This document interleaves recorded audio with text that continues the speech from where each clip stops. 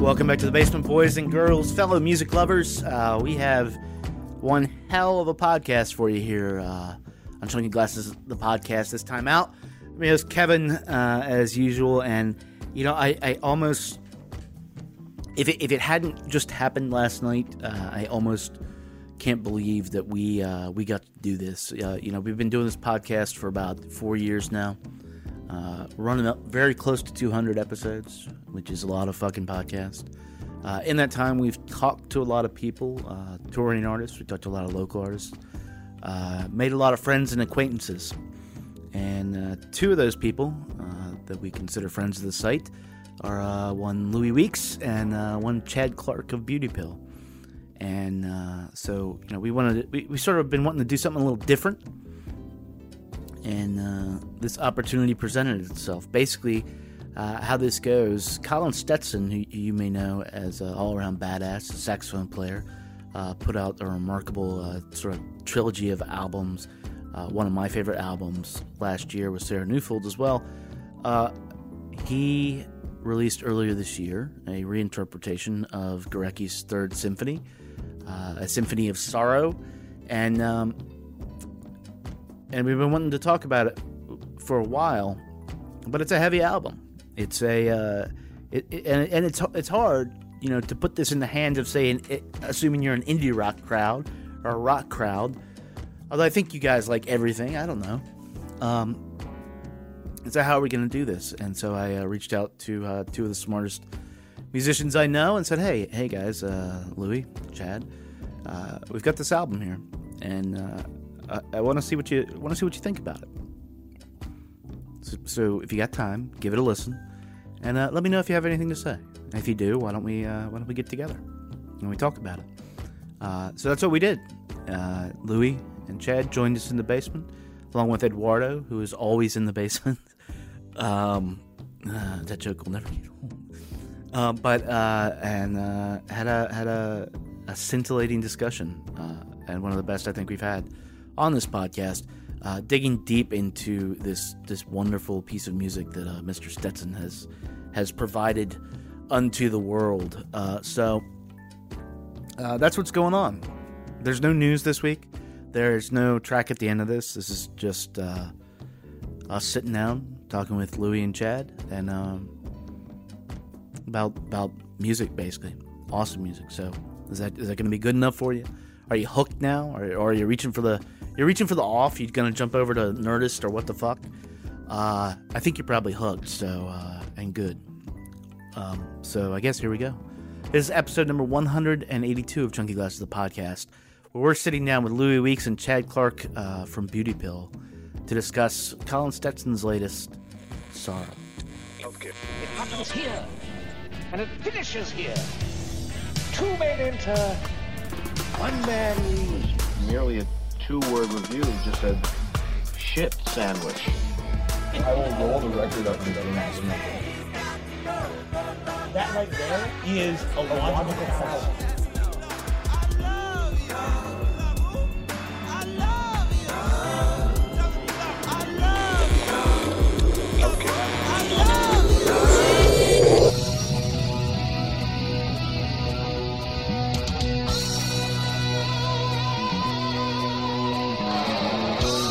Check. Check. All right.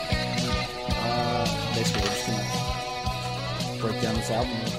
Yeah. Say how you feel about it. That sound good? Yeah. Can it be broken down? I don't know. Yeah, that's really the question. That Actually brought like the a sheet music. philosophical- I didn't bring the sheet music. Actually, that's a very good question, Eduardo, because that's why we have these two gentlemen here. Mr. Clark. Good to see you. Thanks for having me. Chad Clark from Beauty Pill. Mr. Louis Weeks. Hello. You've also been in this basement before. Yes, good basement. As I was explaining to you upstairs, this is sort of an experiment because you know, we usually sit down here and just get drunk and yell about albums. But this particular album is by a guy who made an album that was one of my favorites last year, actually hanging around with you guys in the year-end best list. Talking about Colin Stetson, and you know, he has always made, what would you say, unconventional albums? Yes. Yeah. You know, saxophonist He's or kind of lived in an interesting cultural space, right? because he doesn't exclusively traffic You know, he's not just doing shows with like Oliver Lake or David Murray or like jazz, Right. Or you know, he's like indie rock kids know him, which is Oh, yeah. I think it was a deliberate choice, and that's interesting. And to me. playing with Arcade Fire will do that to you. Right, yeah. Well, there So, you have it. In fact, the album last year was with Sarah Neufeld from Arcade Fire, violin players. Interesting thing about that album, which I don't know if that was this album too, but all that was one take, Wow, the whole thing. that's so bananas. That was the point of it. Everything's one take. If mics could capture looks of incredulity, Yeah, I thought you were going to say if mics could capture one take. It is impossible. But so because he doesn't ever rest on his laurels, he plays on everything. He's played on your album, Chad. He played on God. I looked up what he always played on, and it's just endless. Like the guy. Tom Waits. Yeah, Tom Waits, Yeah. Right. TV on the radio. Yeah. Like, if you think you don't know this guy, chances are he's on an album that you really Yes. love. Yeah, So- and if you pay He's the attention, real deal, if you for pay sure. attention to All Songs Considered, you've seen Bob go on and on and on about him. Especially back when what was the first album? I've got it here, or the first album that he picked up on, New History of Warfare, came out. He was like, he saw him. I remember he saw him at I think U Street Music Hall at some point, and it was just all you saw was just Bob losing his shit. Like, oh my god, this guy's amazing. So what he has gone and done now. Rather than do an indie rock record, rather than do something in the vein that he was doing, although it might be a little bit, is sort of reinterpreted one of arguably the 20th century's most, I don't know if popular pieces. Certainly is right. popular. Yeah. Talking about Gorecki. Also great. Also great. Talking about Henryk Gorecki's Symphony No. 3. It is. I looked this up. It's Gorecki. Gorecki? Is it really? Yeah, it's Okay. Polish. So It's not like I've been saying Gorecki, and like, yeah. that's I probably will continue. can't we just be right? Yeah. Okay. All right. Right. I withdraw my correction. Guys, all my notes say Gorecki, so You spelled it out. He's lost now. You spelled it out phonetically. I think I'm out. Yeah. This was recorded conceived in the early 70s. I think recorded in the late 70s. Symphony of Sorrowful Songs. And this sort of was, if you look up the history of this guy, a crossover point from his earlier work was very dissonant. And this was moving into more like tonal, Consonant, right. consonant and more palatable a lot of times. It is split He into... made a big hit. Huh? It's a big hit. Yeah. And I was looking at an interesting thing about this that is a big hit because of the timing of CDs, which we can talk about. I believe that because I remember buying this. I'm like definitely one of the large number of millions that bought this on CD. Right. But you remember, I mean, these kids won't. Right. You remember Yeah. when CDs first came out, and it was Yes. it was like, what the shit is this? And then you heard it, and you're like, this is so crystal clear. And everybody went out and bought classical stuff, and then Dire Straits, and it was. I bought this at Olson's Records. Oh wow. Yeah. So you even know where you Awesome. bought it. Yeah, I do. I remember. So split into three movements, all of them dealing with a little bit with Mary, as in Mary, Mother of Jesus, in different sort of time periods. The piece in general is I listened to a London Symphony performance that it's standard instrumentation for the most part. It has a lot of cannons in it, a lot of rounds. But for this, he's replaced some of that, and I think I want to start with the most interesting replacement being the drums, which is what we were talking about, Louis. Yeah. The piece is heavy as is. Like if you're Yes. talking about the original thing. I feel like I mean, like not, Yeah, but I feel like the whole trick, and I'm using air quotes for Yeah. those of you who are not sitting in front of me. The whole like magic trick of this piece, certainly the first movement, is that it slowly overwhelms you. You start to think, you start to recognize like what is happening as it Right. sort of gathers itself like a billowing cloud, and then you actually start to think, I can handle this.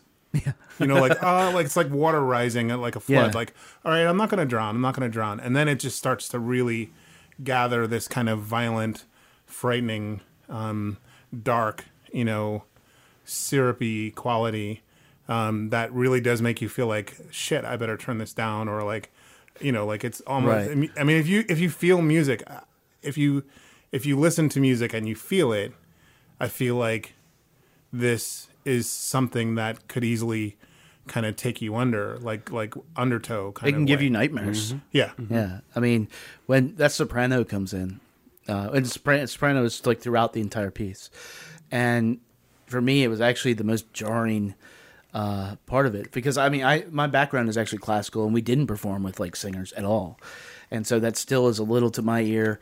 It doesn't quite lock in with what I know in there, and by the time that kicks in that first movement, it is sort of a like, okay, this shit just got real heavy. And Yeah. I better strap in, or I need to bail out. Yeah.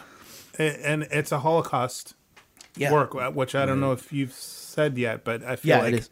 that's like the most. I didn't actually understand exactly what that meant in terms of listening to it at the time. I remember just someone telling me like, this is about the Holocaust, which is like, there is no heavier topic. And so like as the emotion and as the overtones are kind of like gathering themselves and sort of overwhelming you, that the sorrow at the core of it is a real thing, like is a real horror. I think also like one of the things to me that makes it so like it adds to the immediacy of it and makes it so incredibly powerful is like, it's to my ear the total absence of allusion. Like there aren't really stylistic tropes that are being deployed. Right. It's mostly late medieval, early Renaissance harmony. I guess you could say that that's an allusion, but it's like the building blocks of harmony that are being deployed, and there's something like incredibly immediate about that. Physical. Yeah, physical in a way that if there were to be allusions like or tropes that are deployed, it would kind of remove it from a kind of physicality. Yeah, I think, and it would make it more of a heady piece as opposed to like a heart piece. Yeah, a heart piece. Yeah. Well, it puts you on notice. I mean, right at the beginning when you hear him breathing as he's playing the opening lines. I mean, I think that was the moment where I was like, oh, this is going to be a little bit different. Like and you hear that there's an actual human body laboring behind the sound. That instantly just roots it. Well, that gets to like, I think a key difference between the two recordings and like a fundamental difference of approach, which is that in the 91, Dawn Upshaw recording, it's orchestral recording is kind of, I think by its nature, it obscures individuality in the ensemble. Yeah. What you're getting, I mean, concert halls are built for that, for totally. that purpose. Like Chad, like you said, it's like a cloud. Those strings, and so it's very, I think, hard. Its effect is like one of a gathering, like you said. Yeah. But with the Stetson piece, all those instruments are close mic'd, and that is a radical shift in approach. Yes, and it makes it about individuality. Well, and it also it's like a theme of everything he does. The respiration. Yes. Is like a big, it seems to me like a deliberate thing that he's been like exploring throughout all these records, is like, you have to think about breathing. I don't play horns. I don't know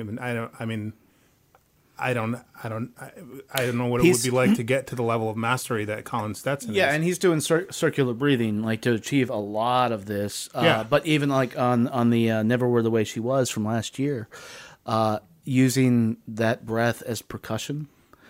Right. Using the keys on his instruments as percussion, and doing all these like things that you just normally wouldn't think of. For this piece, to me it adds to the dread. I mean, you can hear clacks. In this, that is just like the beast crawling up from the abyss. Yep, like coming for you in your worst moment of despair. It's like, oh, you thought you were down, but no. Yep. Now you're going to get dragged down a little further now. I don't know if I'm thankful or resentful that I've been listening to this a lot for the past week when it's just been so dark and so dreary and rainy here. Like on the one hand, it's really helped align my inner mood with the outer landscape, but man, it's a pummeling too when you're listening to this once a day. Yeah, I mean, if you take it seriously, right. Yeah, absolutely. It requires, I think, maybe this is totally wrong. I think possibly that the Stetson recording requires more of a buy-in from the listener than the 91, than the Upshot recording. I think because it's more personal? Is that... I think it's because these are textures that require more suspension of kind of... Some people might find it off-putting. Yes, absolutely. You know, it's funny to hear you say... Yeah, it's funny to hear you say that it's upsetting or because, I think... Sometimes, basically, like I hear it and I'm like, oh, listen to the overtones. Yeah. But it's like creepy to some people. Yes. And so like the deployment of like really rich, bizarre harmony, is like can be upsetting to people. Mm-hmm. And I think it just by that virtue alone, like the Stetson recording, the textures that are used, it's like it requires more. Is there? I don't think it will sell as much. I mean, we're gonna get to that. I wish. We're definitely gonna get to that, and that's sort of why we're doing this podcast. We're gonna send this shit to the charts. Yeah, up the charts. So we've talked about this on you sat on that couch and talked to me about this, about the physical effects of music on a person. To your mind, knowing what you know about music construction, Louis, is there like a formula to this that either Gurecki or no, we're saying it right. We'll get back to that. that Gurecki and Jiff, is deploying, or is this one of those like happy accidents that this is happening? Well, I don't think anything about the harmony is an accident. I think that's one of the things I think is so smart about the piece, and one of the things that was so controversial about it at the time was the stepping away from serialism and the deep dive into like the building blocks of harmony through modes, and modes essentially, those are the things that make stacked harmony, which is how we as contemporary pop listeners, that's what we hear when we hear a 5 chord. We're hearing like 500, 600 years back into the future. We're hearing 4-part modal counterpoint lock in at a certain moment to create a 5 chord. And so like that to me, if that, I don't know if that answers your question, but that's the physicality, right? Like we have this association with how a chord makes us feel. And it's, for a lot of types of music, a lot of types of Western music, it's based on, these modes. And so what's just so like unbelievably moving about the Gurecki piece is it's just like, it's really, really nicely done counterpoint. It also seems, I know less about music than you do. Like I have less formal understanding of music, but it strikes me that that it introduces complexity in a very low register, where like the more absolutely the conventional idea is that the higher up in scale you get, the more you can get away with rubs and dissonances and that's actually what I was asking you about is if there's a formula, because definitely Stetson's take, and I think whether or not any of us here know it, we probably don't. I think there probably is. I think it ends up at some point being math.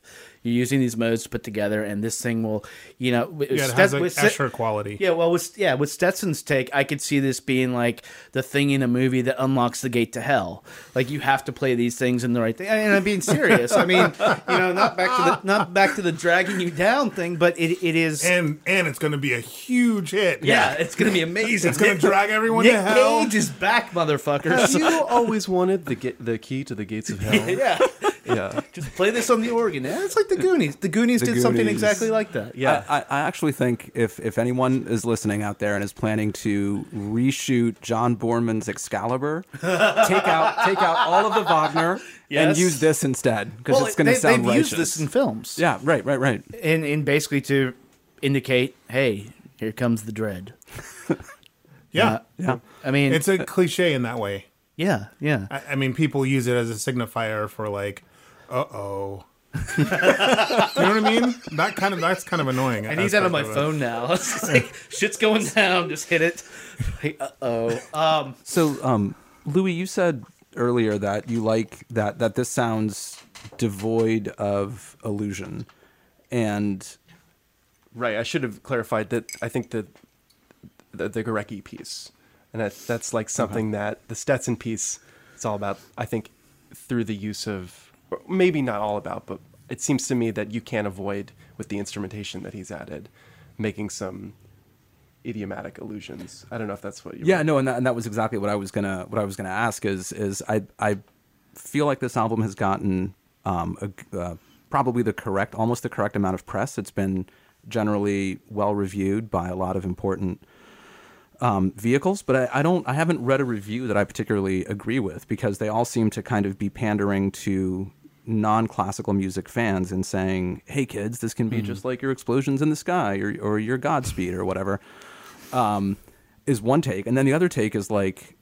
so to the percussive element is this idea that like, oh, well, this is the first time that doom metal and classical idioms have coexisted in the same piece, which is but to be fair, that's just ripped from the PR thing. Like literally, that's really? that's Is that in what that's the in the notes press said? release. Okay. So I I'm mean, glad I didn't see any of that, because that would have been a turnoff for me. yeah. It ruins my life regularly. And I'll never show you your PR release. Oh man. Yeah, don't get me started. It like, to that matter, like as far as classical music goes, I mean, look, this instrumentation pulls you more into the indie rock world. I mean, that's just it has the potential.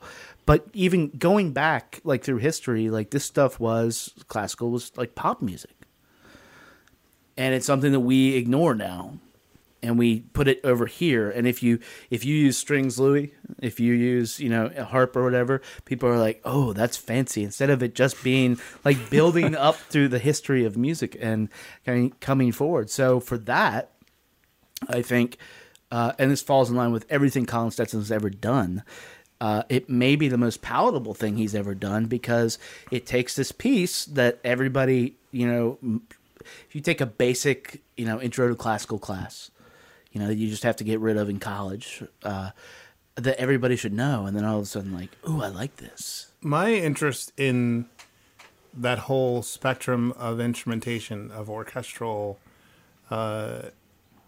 like messing around with classical idioms or classical instruments, actually comes from being told not to. Right. And for me, it's like a punk thing. Like, it's like a middle finger. Like, my attraction to it was like, this is something I'm not supposed to do. Right. So yeah, I have like, I'm listening to you describe the lack of idiomatic reference and all that stuff. Like, I wouldn't have picked up on that. I don't have that kind of sophistication as a listener or as a creator. But I am definitely the person, if you want, like, I am definitely gonna feel a piece of music. Like, I'm definitely, like, as I was listening to this in the car on the way here, and I found myself, actually, I'm a little bit critical of it as a recording, because it uses a lot of limiting. Yeah. I mean, I'm a recording engineer by yeah. trade, and this record uses a lot of limiting, kind of rock style limiting, in the mastering process. You can tell that there's a brick wall, and it's kind of mastered in a way like a rock record. So it hits a ceiling, and it's just the way that it overwhelms you is with saturation as opposed to dynamics. But I still think it's just completely overwhelming and amazing. I Yeah. Do we think that's intentional? Like again, getting because I'm pushing a little more into like the where this is gonna stand now in if Pitchfork Culturally. culturally, and that can either be intentional because you like how it sounded, like all the cocaine treble of the '80s, or that can be intentional because he knows that's how people hear stuff. Yeah, I feel like he's kind of like, there's a aspect of his shit which is like, just feels like fuck it. Yeah, You know what I mean? Like there's a real like punk energy. Like if you see him live, like there's this kind of like, it's raw. It's like it's like Minutemen, or I don't know. It's like something really. It's not frou-frou or delicate. It's very like physical and like atavistic. Like it's just heavy and not Yeah. he's not. It's not that intellectual to me. I want to. I wonder how aware he is of where he is. Do you know what I mean? Yeah, let's do this. I want to play a little bit of the third movement that gives you an idea of what that is for people who haven't heard this yet, and then we're going to come back to that. So this is the third movement of Sorrow.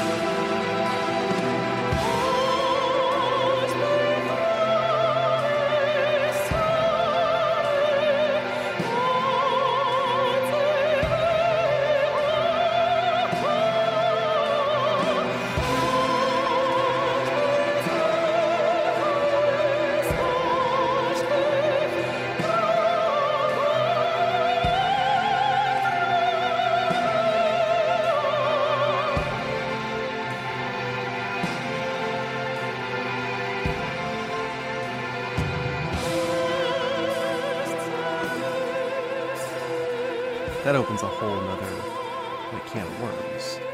Like what role does recording play like in this piece? Yeah. Because, when the seminal recording of this, the Upshaw piece came out, like it was a, I don't know for sure, but you can guess that there were mic trees picking up the room. And other than that, who knows? Right. That is I haven't heard it in a while, but it is an exceedingly dynamic recording. Yes. Like it's the opposite of this. Yes. And also just the, I think that when you have an ensemble like the original, that changes the perception in a drastic way musically. I'm not talking like referentially. And it changes the recording in a drastic way. When you have the Stetson ensemble, I noticed it changed. It really fucked with the way I thought the form of the piece was. Right. Because in the Upshaw recording, for me, it was like the first movement is a ramp up Yes, and a ramp down. Yeah. exactly. Right? But in the Stetson, it's like, that's not how I felt it at all. No. I felt it's all about entrances. Yeah. This is when this enters. This is when this enters. It's When this- it's disorienting.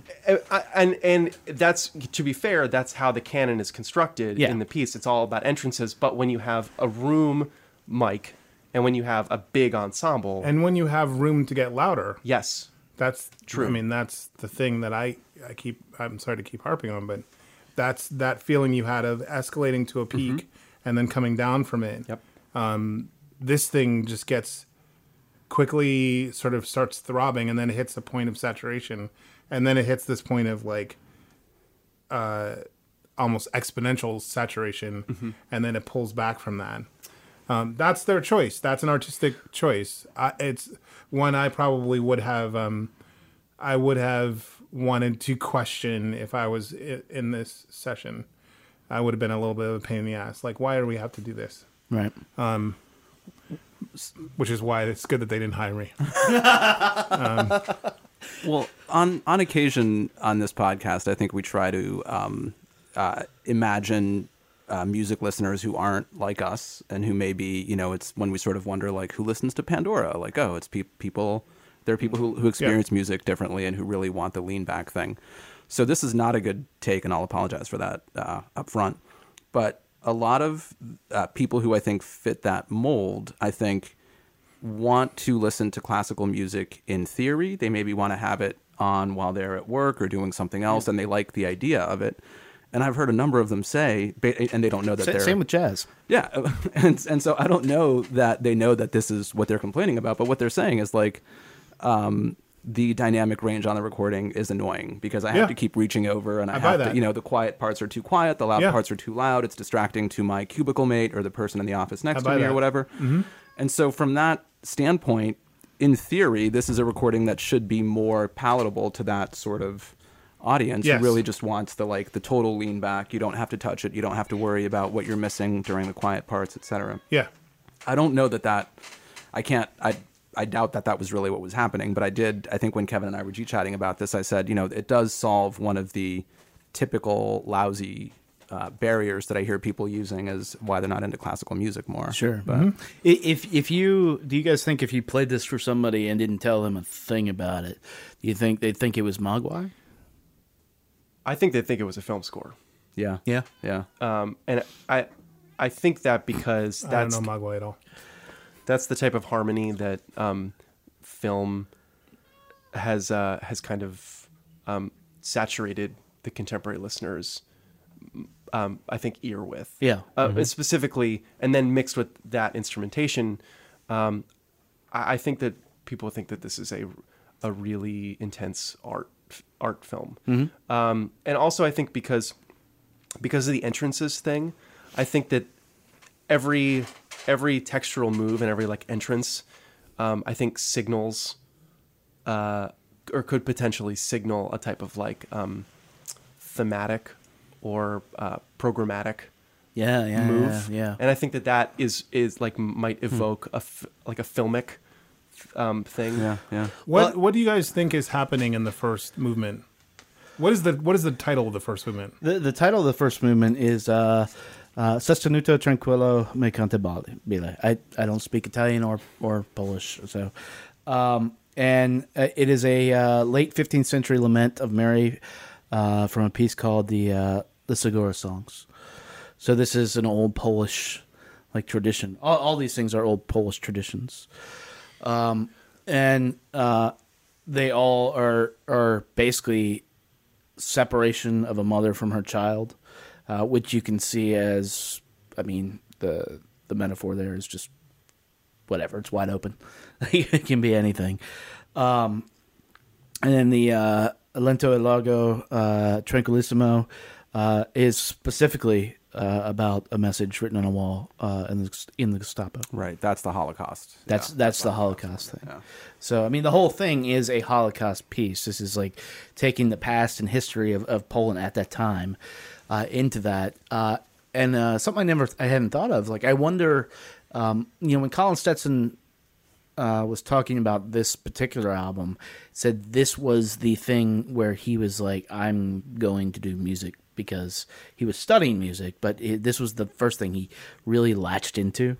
Oh, and I was like, that's this, interesting. and this is, then he's like, This is like a returning to his roots. yes, kind of this is thing. absolutely. This is something he has always wanted to do since he fully committed to like doing this for his life, and he did that in That's school. cool. I think up in Michigan, but I'm wondering like what connection he has to like the Holocaust.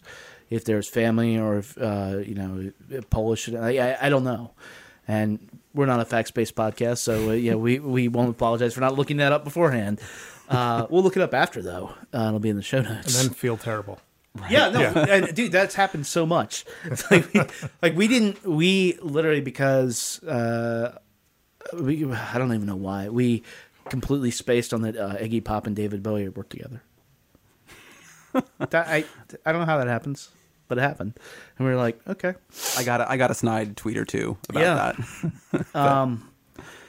yeah. So back to the my theory about this, in the Nick Cage movie a little bit. Another weird Please stop saying that. Does it have to be Nick Cage? Could it be a Johnny Depp horror movie? Okay, Ninth Gate. Yeah, Oh, right. that I worked. guess that is an upgrade. Was that Polanski? Yeah. It was Polanski. Yeah. So this whole piece is meant to be 27 minutes in duration. The first movement equals the combined length of the second and third movement.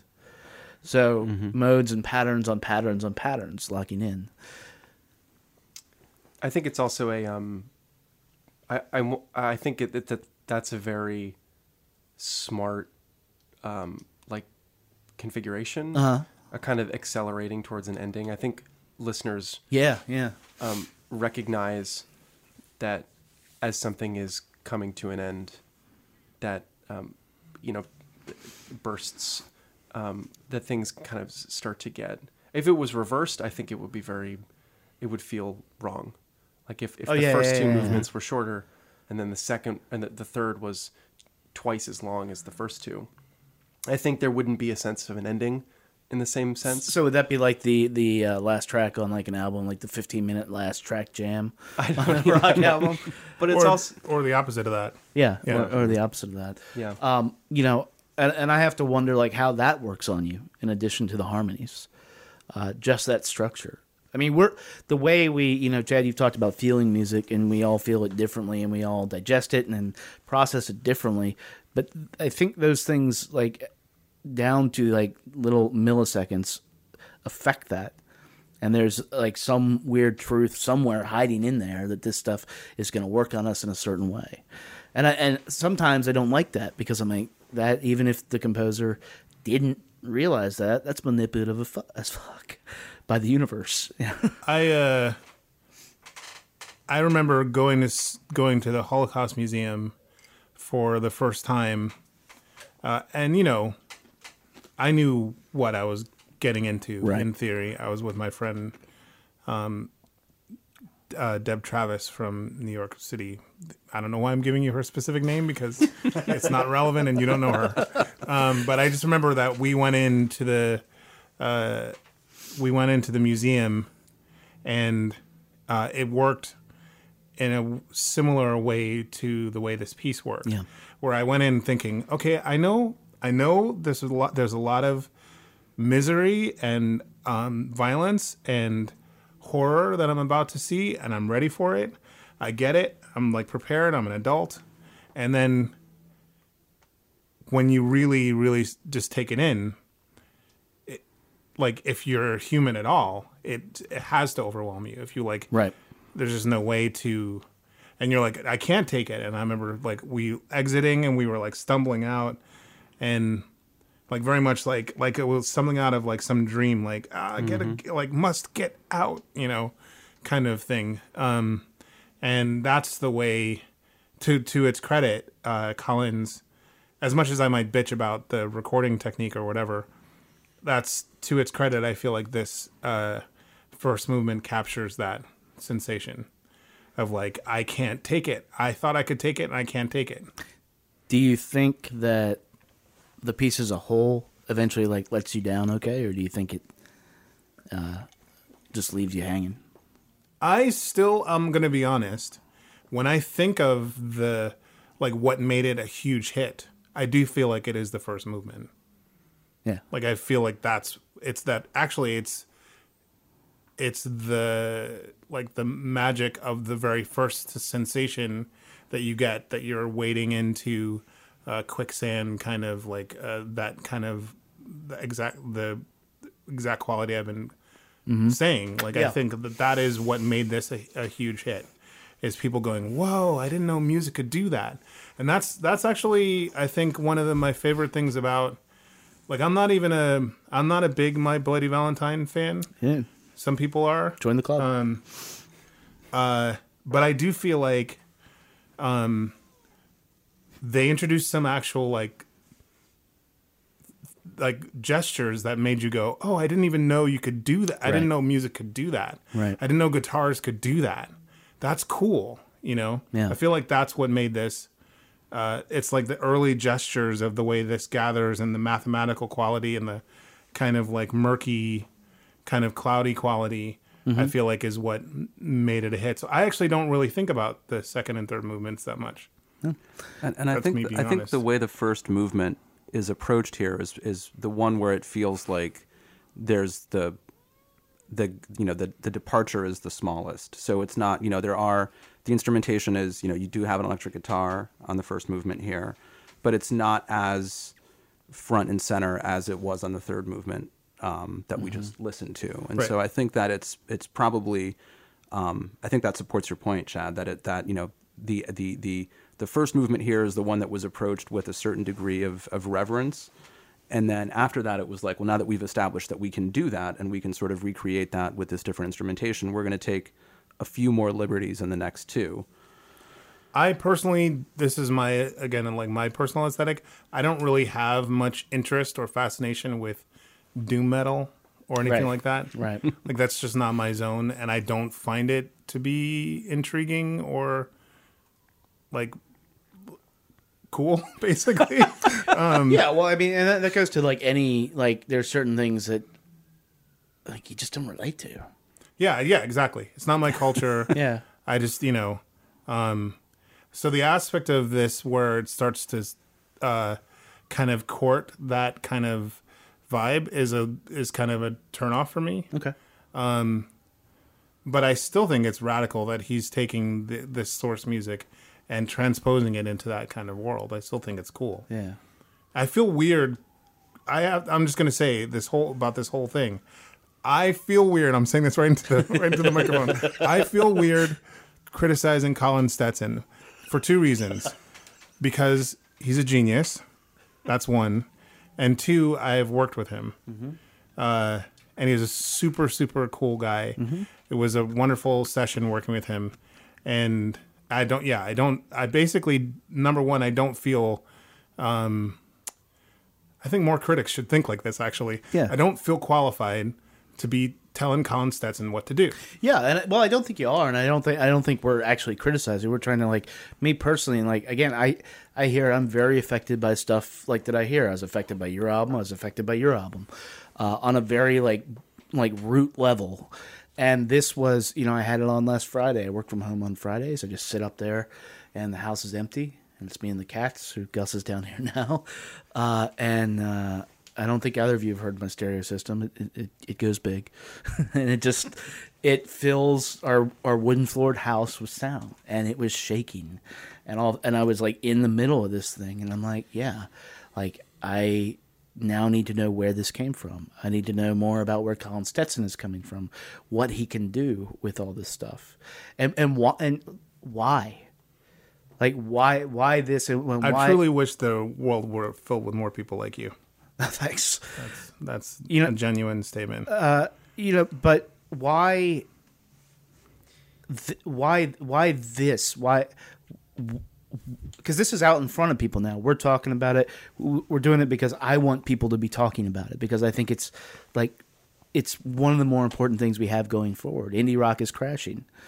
Rock is crashing. Some people say music is crashing in general, and to avoid getting into this trap of like we're just going to make what sells, we're going to we're just going to pull hoaxes on the internet. Yeah, almost started with that. Yeah. But yeah, I mean, you have to do sales tricks like that if we want to frame that, talking about the yacht thing, and this exists in a way, and it's not at all the same music, in the same way for me at least that like To Pimp a Butterfly did, to Beyonce's album did. It's just this motherfucker of a thing hanging out over here that maybe I don't want to visit it all the time, because honestly it does make me feel uncomfortable. I like the second and third movements because I need the letdown. I get you. Because I get so fucking worked up in that first, and I'm just like, oh my God. One thing that like throws a wrench in the works. Yeah. I think that based on the very limited like research I've done about the piece and what I was able to find, the last part of the last movement is the thing that really offended people. Yeah. The fact that it was one chord for like 5 minutes, or however long, it felt like a long time, like a really long, like it was like very offensive to the avant-garde. Did it offend the avant-garde community, the classical community? Is that? Yeah, I mean, who knows? I think it's interesting that I think like we all in the room have talked about like the first, we like really identify with the shape. I think it's kind of a testament to just the root that minimalism took in like our lives. Yeah. That like we can hear the last movement and be like, yeah, cool, right, yeah, exactly. I get it. I'm a modern person. Yeah, exactly. but like I think back then, in the mid 70s, in Poland, and based on the limited things I've read, it was like that was the offending musical contribution. Oh yeah. I mean, I think that the departure from serialism was the thing that really pissed a lot of people off. And it's in how a lot of quaint ways, is that? It's so great. In a lot of ways, I think that a lot of people serialism. I'm scandalized. I can't stay for this. get your coat, honey. We're leaving. But I never. I think that's the thing that's so like what's really cool about this project, and I wrote all the names down just so I would, and like who they're with, all the contributors to the record. You have the Arcade Fire. Yes, a lot of the people on the not a lot, but some of the people on the record. There's that Arcade Fire connection, but there's also people who play with like Acme and Tim Byrne and Alarm Will Sound and Mark Ribot, and then there's the drummers with Liturgy, so like to me, it's really interesting because the original piece had this really cool relationship and contentious relationship with the avant-garde, and I think that looking at this project, like these are the people who are now kind of have one foot in the avant-garde. Sure. And who are basically, I think, by virtue of a lot of things, but it being 2016 and the internet, and because it's like because of like they're standing on the shoulders of giants, and like it's totally a different thing to make tonal music now. I think it's a really interesting project now for these people to make, and to reference the source material. because of its relationship to tonality and the avant-garde. There was a Steve Reich remix record, or a couple of them, a few years ago. And I remember thinking, that is not interesting. It's weird what it does to, like, how ingrained it is. How do you feel about it? Well, I mean, I only heard a little bit of it, and I remember thinking, like, that is not whoever thought of that, that's just not a provocative idea. Like, Steve Reich is a remix. Like, I don't, it just didn't seem like, it seemed like kind of lame to me. Like, kind of like,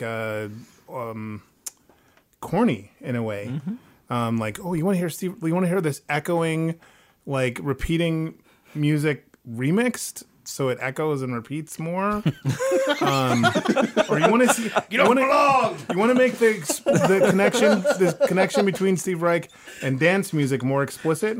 That's just not interesting to me. Right. Which speaks to what you're saying about it being like our ability to, like, in 2016 to not be scandalized by these things. Like, one chord is like, I'm down. Yeah. Like, you don't even have to explain it to me, or it's not even like something where I'm going, whoa, it's just one chord. You know? Totally.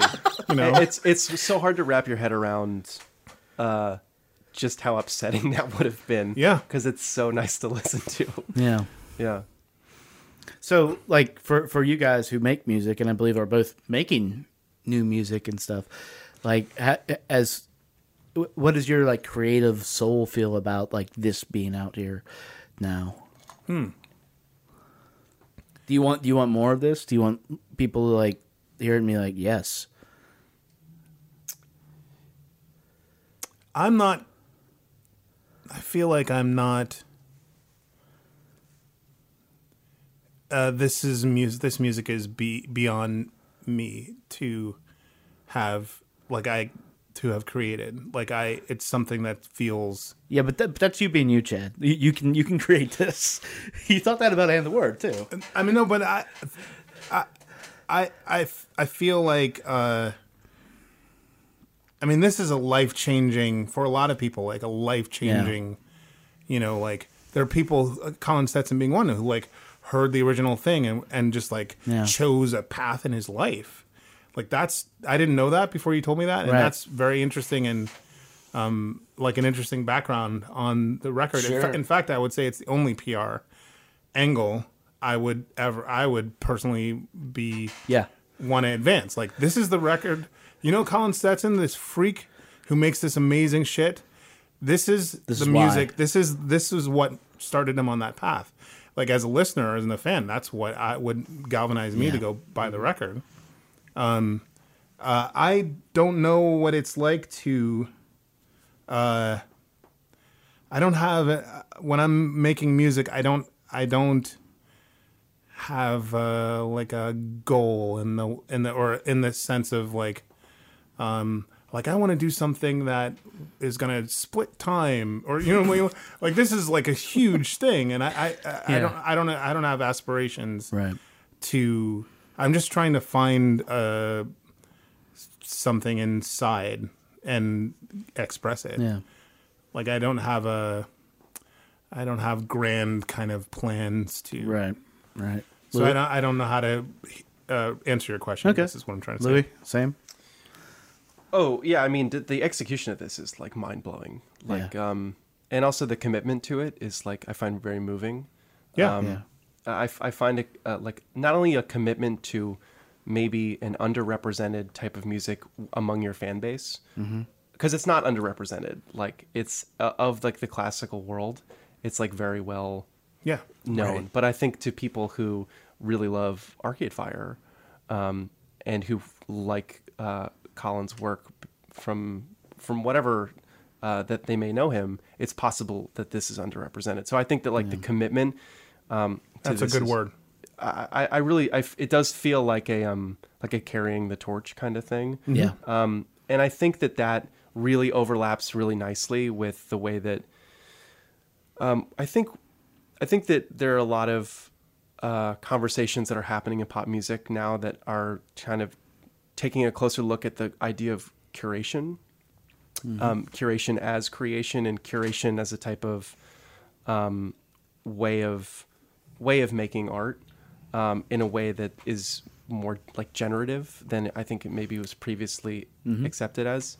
And I see this as like an act of very like loving and devoted curation. Yeah. Yes. And I think that like I would 1,000% love to see this. Like see more of this. And I think that regardless of the kind of narrative of like growing audiences or like opening people up to new things, I think it shows like a reverence for not only just like the past and for your education, but a kind of, I think it shows a lot of love for the audience too.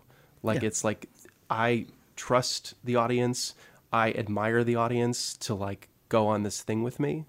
I really like it. I love the word. I like your word commitment. I think that's probably the central appeal of Colin Stetson in general, is this feeling like this dude is on a journey. This dude is committed. Like there's a sense of like, it's all anchored in real grain. It's all anchored in like, and a real feeling. I'm getting a huge kick out of imagining the conversation between Colin Stetson and Mark Ribot about being, because I didn't realize it was him on this. I should have known. He's not I should have known. He's not. Oh, on he's this. not on. No, here. those are just Okay. the people whom they've. Those are the people who they work with. Okay. Sorry, that wasn't No. clear. I meant to. I kept meaning to look up all the personnel, and I think I did at one point, and his name would have jumped out at me. But I'm a big fan of Mark Ribot. yeah.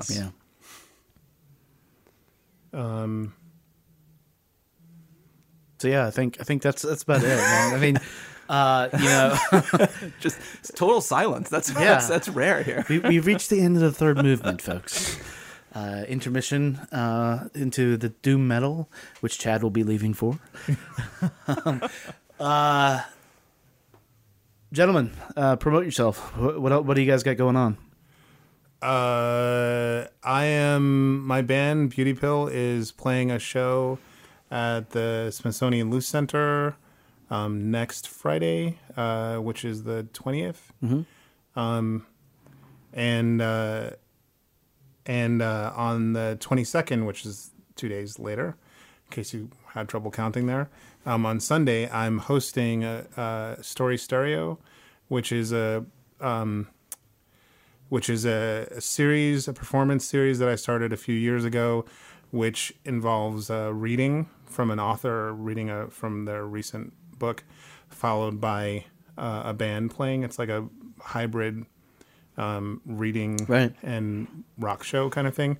And the poet or the writer gets to the experience of sort of reading in front of a rock audience, and the rock audience gets exposed to. It's cool. It works. And we have Bill Beverly,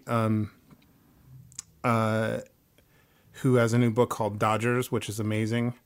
I mean, it's getting all sorts of rave reviews. Definitely encourage people to check it out. And the band Soccer Team is playing. Who I haven't seen, and I really need to see them. Yeah, and your friends in the Caribbean. Yes, those are the highest on my list to see this year so far. So Louis, you could just find me on Facebook and see what I'm up to. I'm not playing shows later in the middle of June, and that's going to be around the DC area. But yeah, I'm working on a new record, and hopefully things will be in the world soon. Cool. Also, I don't know. I'm not sure when this is going to come out. I mean, we are going to be promoting the Loose Unplugged shows and all that stuff.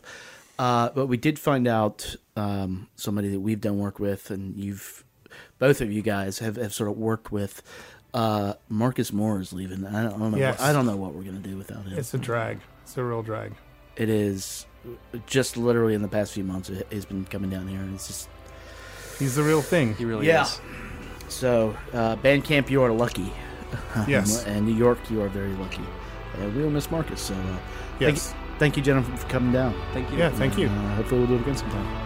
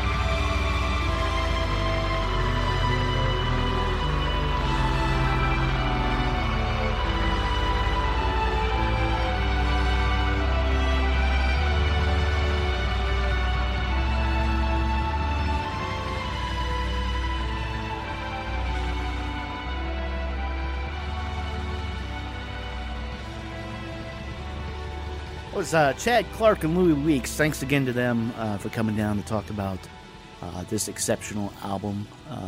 Again, I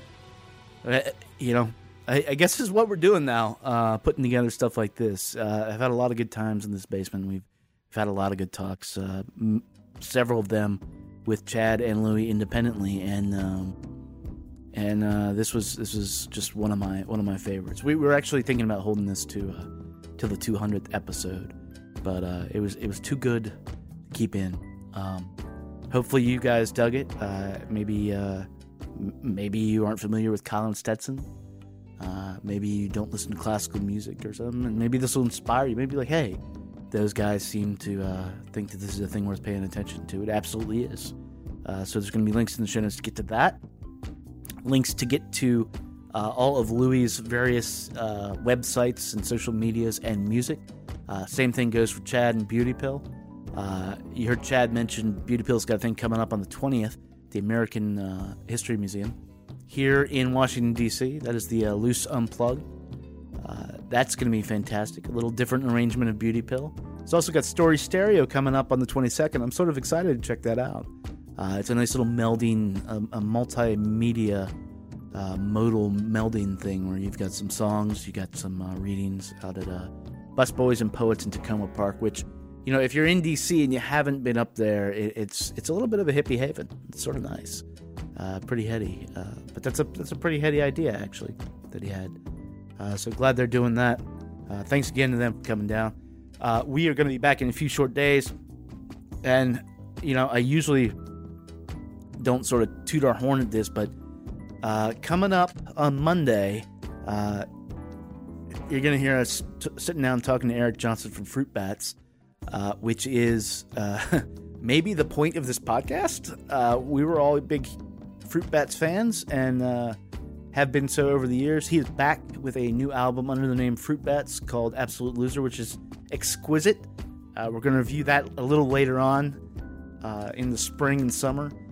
They're playing a show here at the Rock and Roll Hotel on the 14th, on this Saturday, if you're listening to this on Thursday. And they're going to come by and talk about it. Talk about the new live band, talk about the new album, talk about the old albums. I don't know, we'll talk about everything. We'll see. It's going to be awesome. We're beyond stoked for that. And then on Thursday next week, Radiohead. Yeah, we were going to be recording it right now.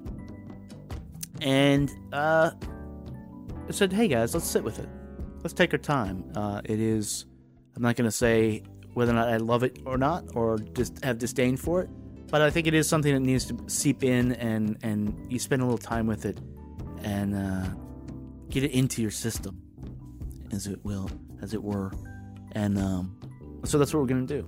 So we're going to wait a little while on that. You know, let it stew. You know, get familiar with it, and then we're going to talk about it. So next week's going to be awesome. As usual, if you liked what you heard just now, you can subscribe to us on iTunes. You can leave a comment, like you can rate us. You know, you can leave a comment that says, "Hey, why don't you get Chad and Louie on more?" Or, "Hey, why don't Chad and Louie have their own podcast?" And you know, that good question. And you know, you can listen to us on Stitcher, lots of podcatchers and stuff. We're just everywhere. And you know, so get out and see some live music. Let us know what you think. Until next week, be good to your ears, but be better to your people. We'll talk to you later.